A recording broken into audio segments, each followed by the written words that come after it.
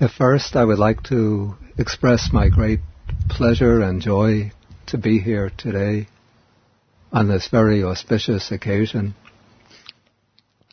Originally, when I planned my trip, I was scheduled to fly out from California back to New York last night. But when I arrived at Abhigiri last week, I heard that there was an ordination planned for today, and everybody was saying to me, "Too bad you won't be here on Sunday when the ordination takes place." Then I reflected and I realized that I didn't have anything urgent scheduled for either today or tomorrow in New York. So I thought, why don't I just postpone my trip one day and stay here to participate in the ordination? And I'm very glad that I did. And I want to begin also by extending my best wishes to the new ordinees in their new life. First to now Bhikkhu Titabo in his new life as a Bhikkhu, having graduated from the state of a Samanera or novice into the state of a fully ordained monk, and now to Samanera Chunda, who was previously Anagarika Li, having left the state of one who is simply an Anagarika, and now who is one who has entered onto monastic life by taking the robes of a samana or samanera. I want to use as the theme of the little talk that I'm going to give a short statement of the Buddha. It comes someplace in the Anguttara Nikaya on 3 themes that he says that should be frequently reflected upon by one who has gone forth into the homeless life. These are also the first 3 of the 10 themes that should be reflected upon by one who has gone forth in the larger Dasadhamma Sutta. But the first 3 form a distinct set of their own. I recite them first in Pali, each one in Pali, then give the explanation. The first one is Ve vanayom hi ajupagatoti abinhang papajitena abinhang pachaveki tabang. Okay, this means that I have entered upon a classless condition, literally, a classless condition. This is something that should frequently be reflected upon by one who has gone forth into the homeless life. Now, in the Buddha's time, society was divided into social classes, fixed social classes. These were called vanas, or in Sanskrit, varnas. And so there were 4 main varnas, social classes. These were the Brahmins, who were the priestly caste. Then there were the Kshatriyas, the administrative or governing class. The Vaishyas, this was the mercantile, the business, the cultivating class. And then the Shudras, the workers, the laboring class. And below this, there were those who were even lower than the working class, those who performed the very lowest jobs in society. But when one enters upon the homeless life in the Buddha's time, one gives up all claims to any class distinction. In Indian society, people were very, very conscious of their position in the class society. When one holds any position in a social class, one has distinct privileges, distinct duties, distinct obligations, distinct rights concerned with food, marriage, social relations to the other classes. But when one goes forth into the homeless life, one gives up all of these social obligations, social commitments, social responsibilities, and one becomes simply a homeless one, a follower of the Buddha as one's teacher. And there's a sutta where the Buddha uses a beautiful simile to illustrate this point. He says that just as the waters of the four great oceans, there are four great rivers, when they flow down and reach the great ocean, they give up their separate identity as the water from the Ganges River, the water from the Mahi River, the water from the Sarasvati River, the water from the Yamuna River, and the water becomes simply known as the water of the ocean. So when people from the four social classes go forth into the homeless life, they give up their personal names, their family names, their social caste identity, and they become known simply as samanas, ascetics, who are followers of Sakyaputta, the son of the Sakyan clan, that is, the Buddha.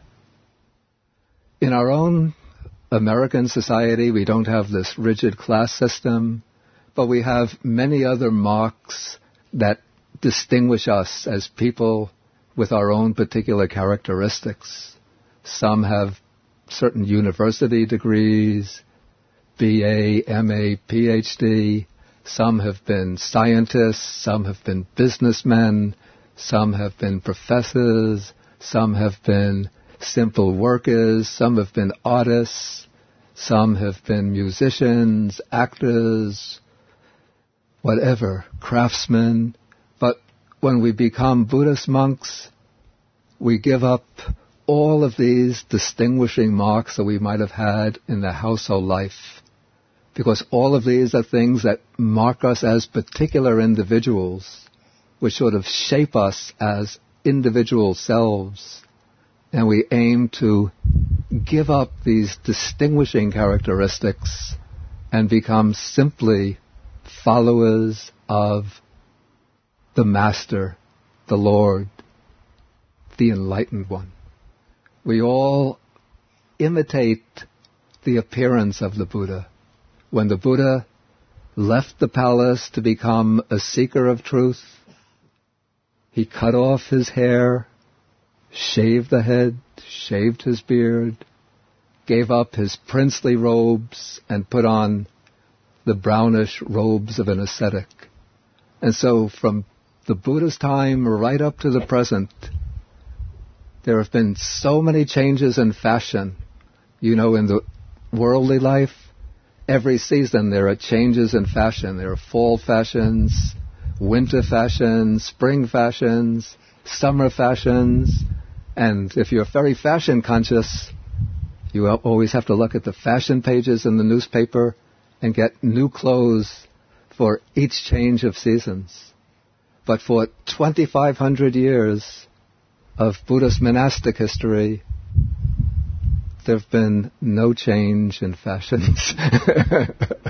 It's always the same three robes, basically the same color. Sometimes in some countries the color a little bit different. Sometimes varieties of color, simply because the barks of the trees are different. The woods that are used to make the dye are different. Some countries, the style of the robe is a little bit different. But basically, if you look, the basic form of the robe, the basic color is the same. And with the shaved head, shaved features, when you look at a crowd of monks, if it's your son is amongst them, you have to look very carefully. Which one is my son? There's no longer the obvious head of hair, the obvious facial features, but they all look pretty much identical. And in our own minds as monks, we train ourselves to eliminate from our minds the attachment to those features, those qualifications that might single us out as somebody special, so that we aim simply to become, the ideal for a monk is to become, in Pali we use the word akinchino, which means somebody who is nothing. Okay, so in worldly life the aim is to become somebody special. Like when I became a monk, my parents used to say to me, "What are you? You have to be somebody. You're a nothing." And I used to say, "I'm not yet a nothing. That's my ideal, but I still have a long way to go to be a nothing."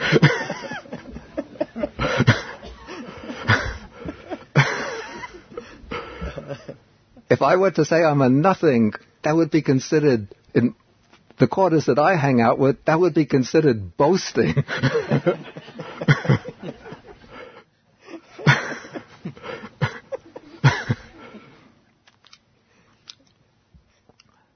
And so we reflect, this is a theme for constant reflecting, ve vanayam hi ajupagatoti, that I've entered into this state of one who is without any special claims to qualities, a state without distinctive marks. And so we aim to divest ourselves of any kind of claims to be someone special, but we always try to be simple, low, humble, ordinary Buddhist monks, following simply the example, the model of the Buddha, conforming to the same discipline, maintaining the same appearance, but also maintaining the dignity of those who bear the responsibility for sustaining the Buddha's teaching in the world. Okay. The second theme for reflection, para padibadda me jivikati pabajitena abinhang pachaveki tabang. My very life is bound up with and dependent on others. This is often to be reflected upon by one who has gone forth into homelessness. Okay, now when one is living in the world, the aim is to be self-subsistent, and this is especially something ingrained in the American temperament.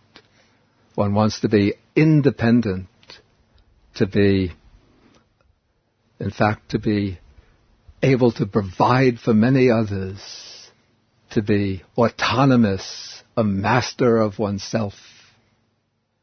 But when one becomes a Buddhist monk, one places oneself deliberately in a position of dependence on others for the basic needs of one's survival. For one's robes, the basic needs of the survival are robes, food, dwelling place, medicines, and all the other little things that we need to survive. We don't work at remunerative jobs so that we earn money. We don't handle money and go to shops and buy things for ourselves, but we depend upon the offerings of others, upon the generosity of others. And we deliberately place ourselves in that position because that is the distinctive mark of one who has gone forth into homelessness. The aim of one who has gone forth into homelessness is to devote their life to the quest for spiritual development. And yet this quest for spiritual development is not completely a kind of self-centered quest, but it's a quest which opens to the world and which ties the people of the world into itself.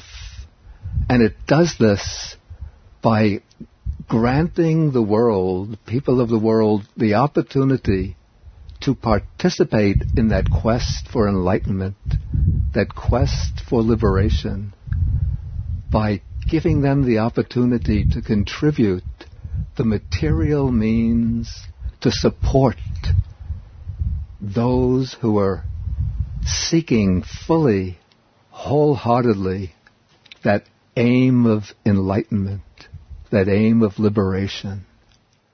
And so the symbol of the monastic life is that object that Ajahn Pasano gave to the newly ordained Bhikkhu Titapo just a few minutes ago, the alms bowl. This is, in a way, the symbol that represents the nature of our life as Buddhist monks.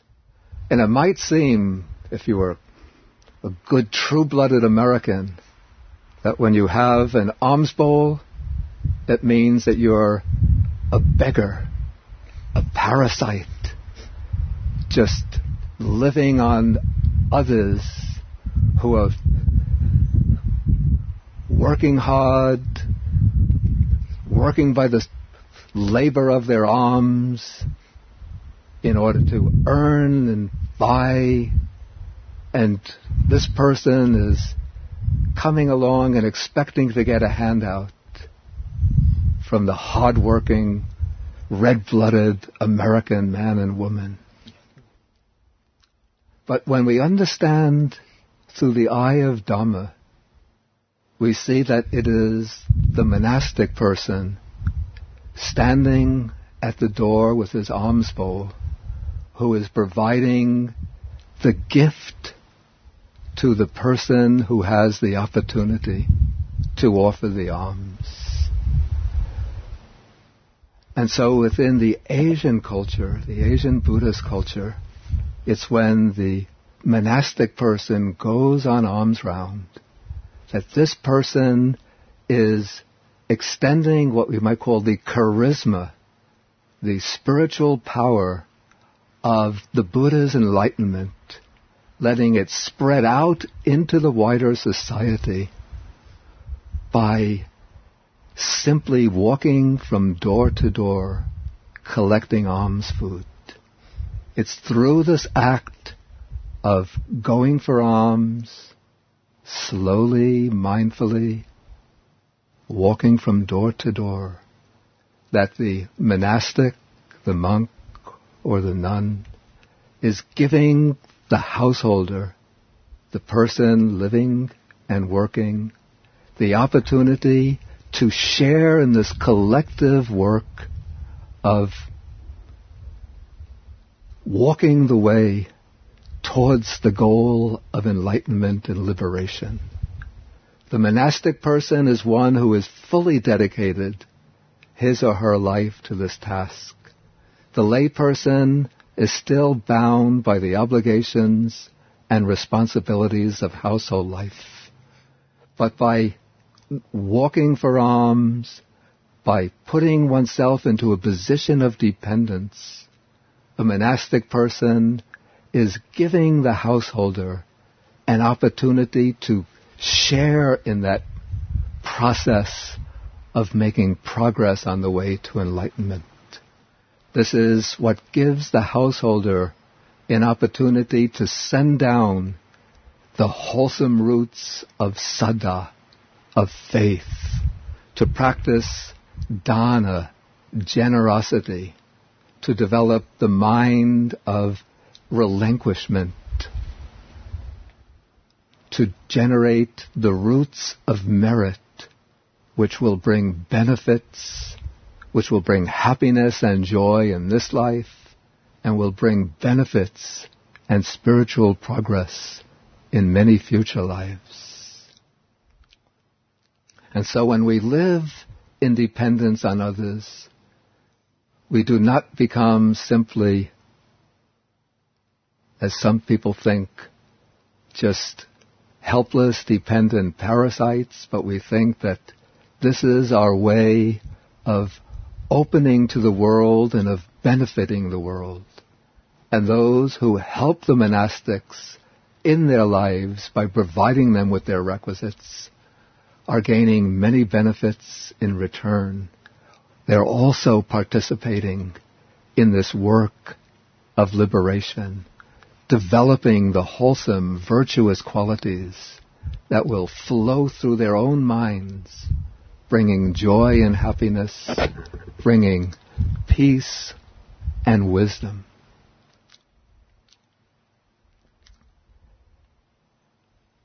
Okay, the third reflection recommended for those who have entered on the homeless life. Anyo mea kapo karaniyo pabajitena abinhang pachaveki tabang. My manner must be different from others. This is something which should often be reflected upon by one who has gone forth in the homeless life. Now, when we go forth into the homeless life, we take on a great responsibility.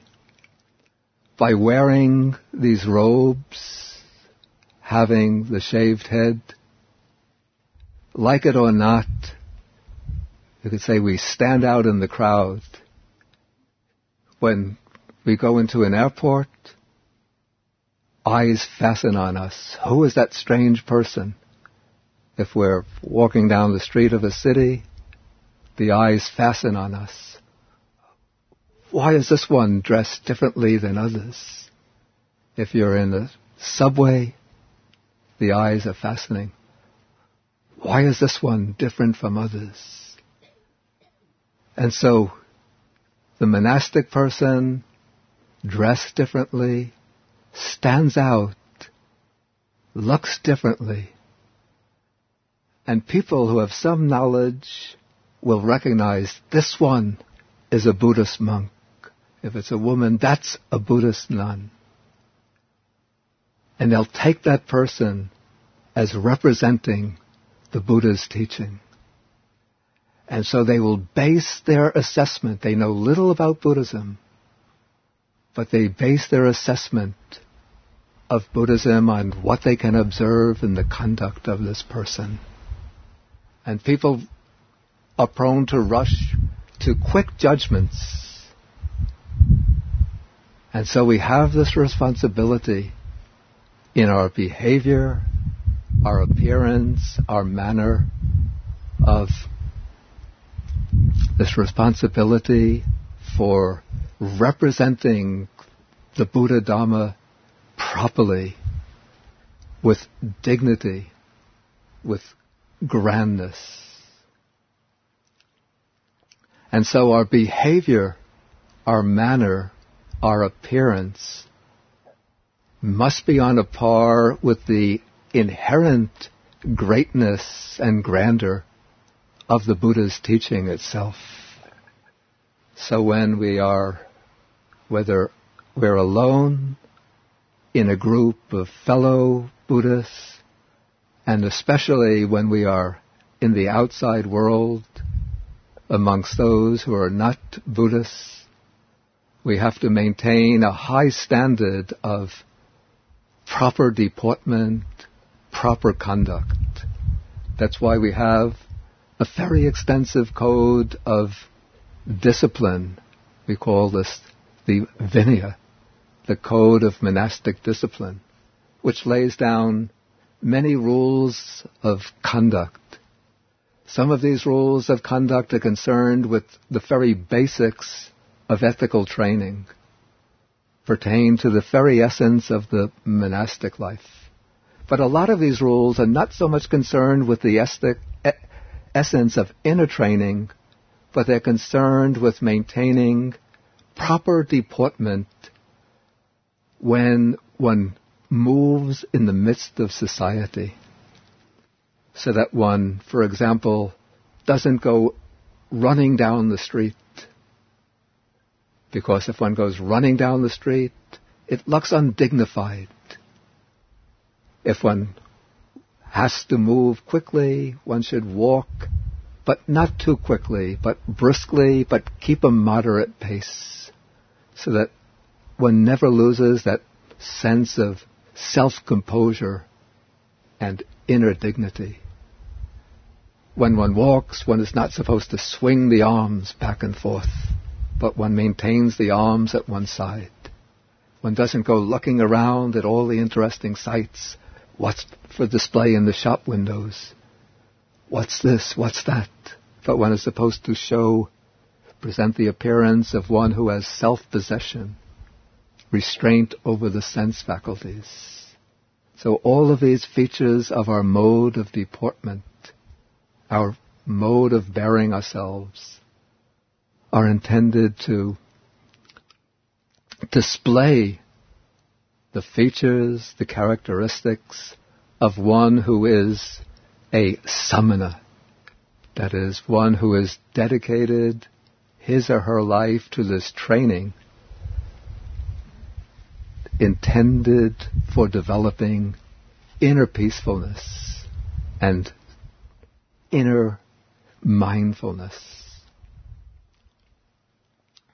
So I think these three reflections taught by the Buddha for those who have just newly gone forth into homelessness will be good starting points for reflection for today.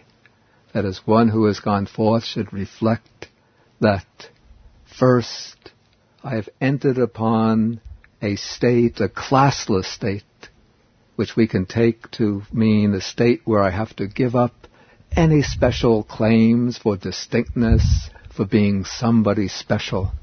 But instead I should aim ideally at being a kinchino, a person with nothing special, no distinctive qualities.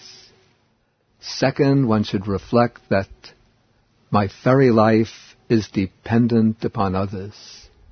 But by making myself dependent upon others, I am opening my life to others and enabling others to advance in generosity and in goodness.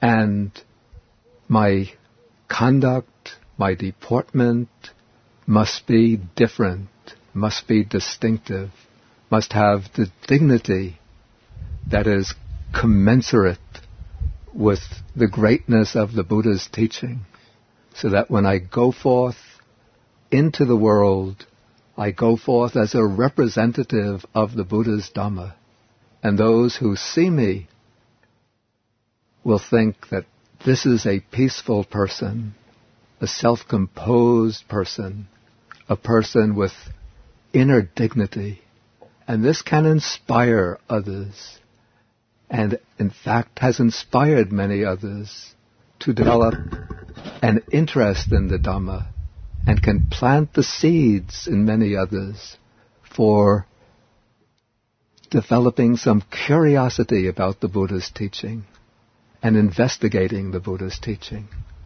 And in that way, that calm, dignified mode of deportment can draw others to the Dhamma and lead them along the way to enlightenment and liberation. So I hope these words of advice will be of help to those who have newly gone forth and newly entered on the Bhikkhu state, and will also be of some value to those who have come to observe the ordination today. I thank you all for your attention, and may the blessings of the Noble Triple Gem be with you all.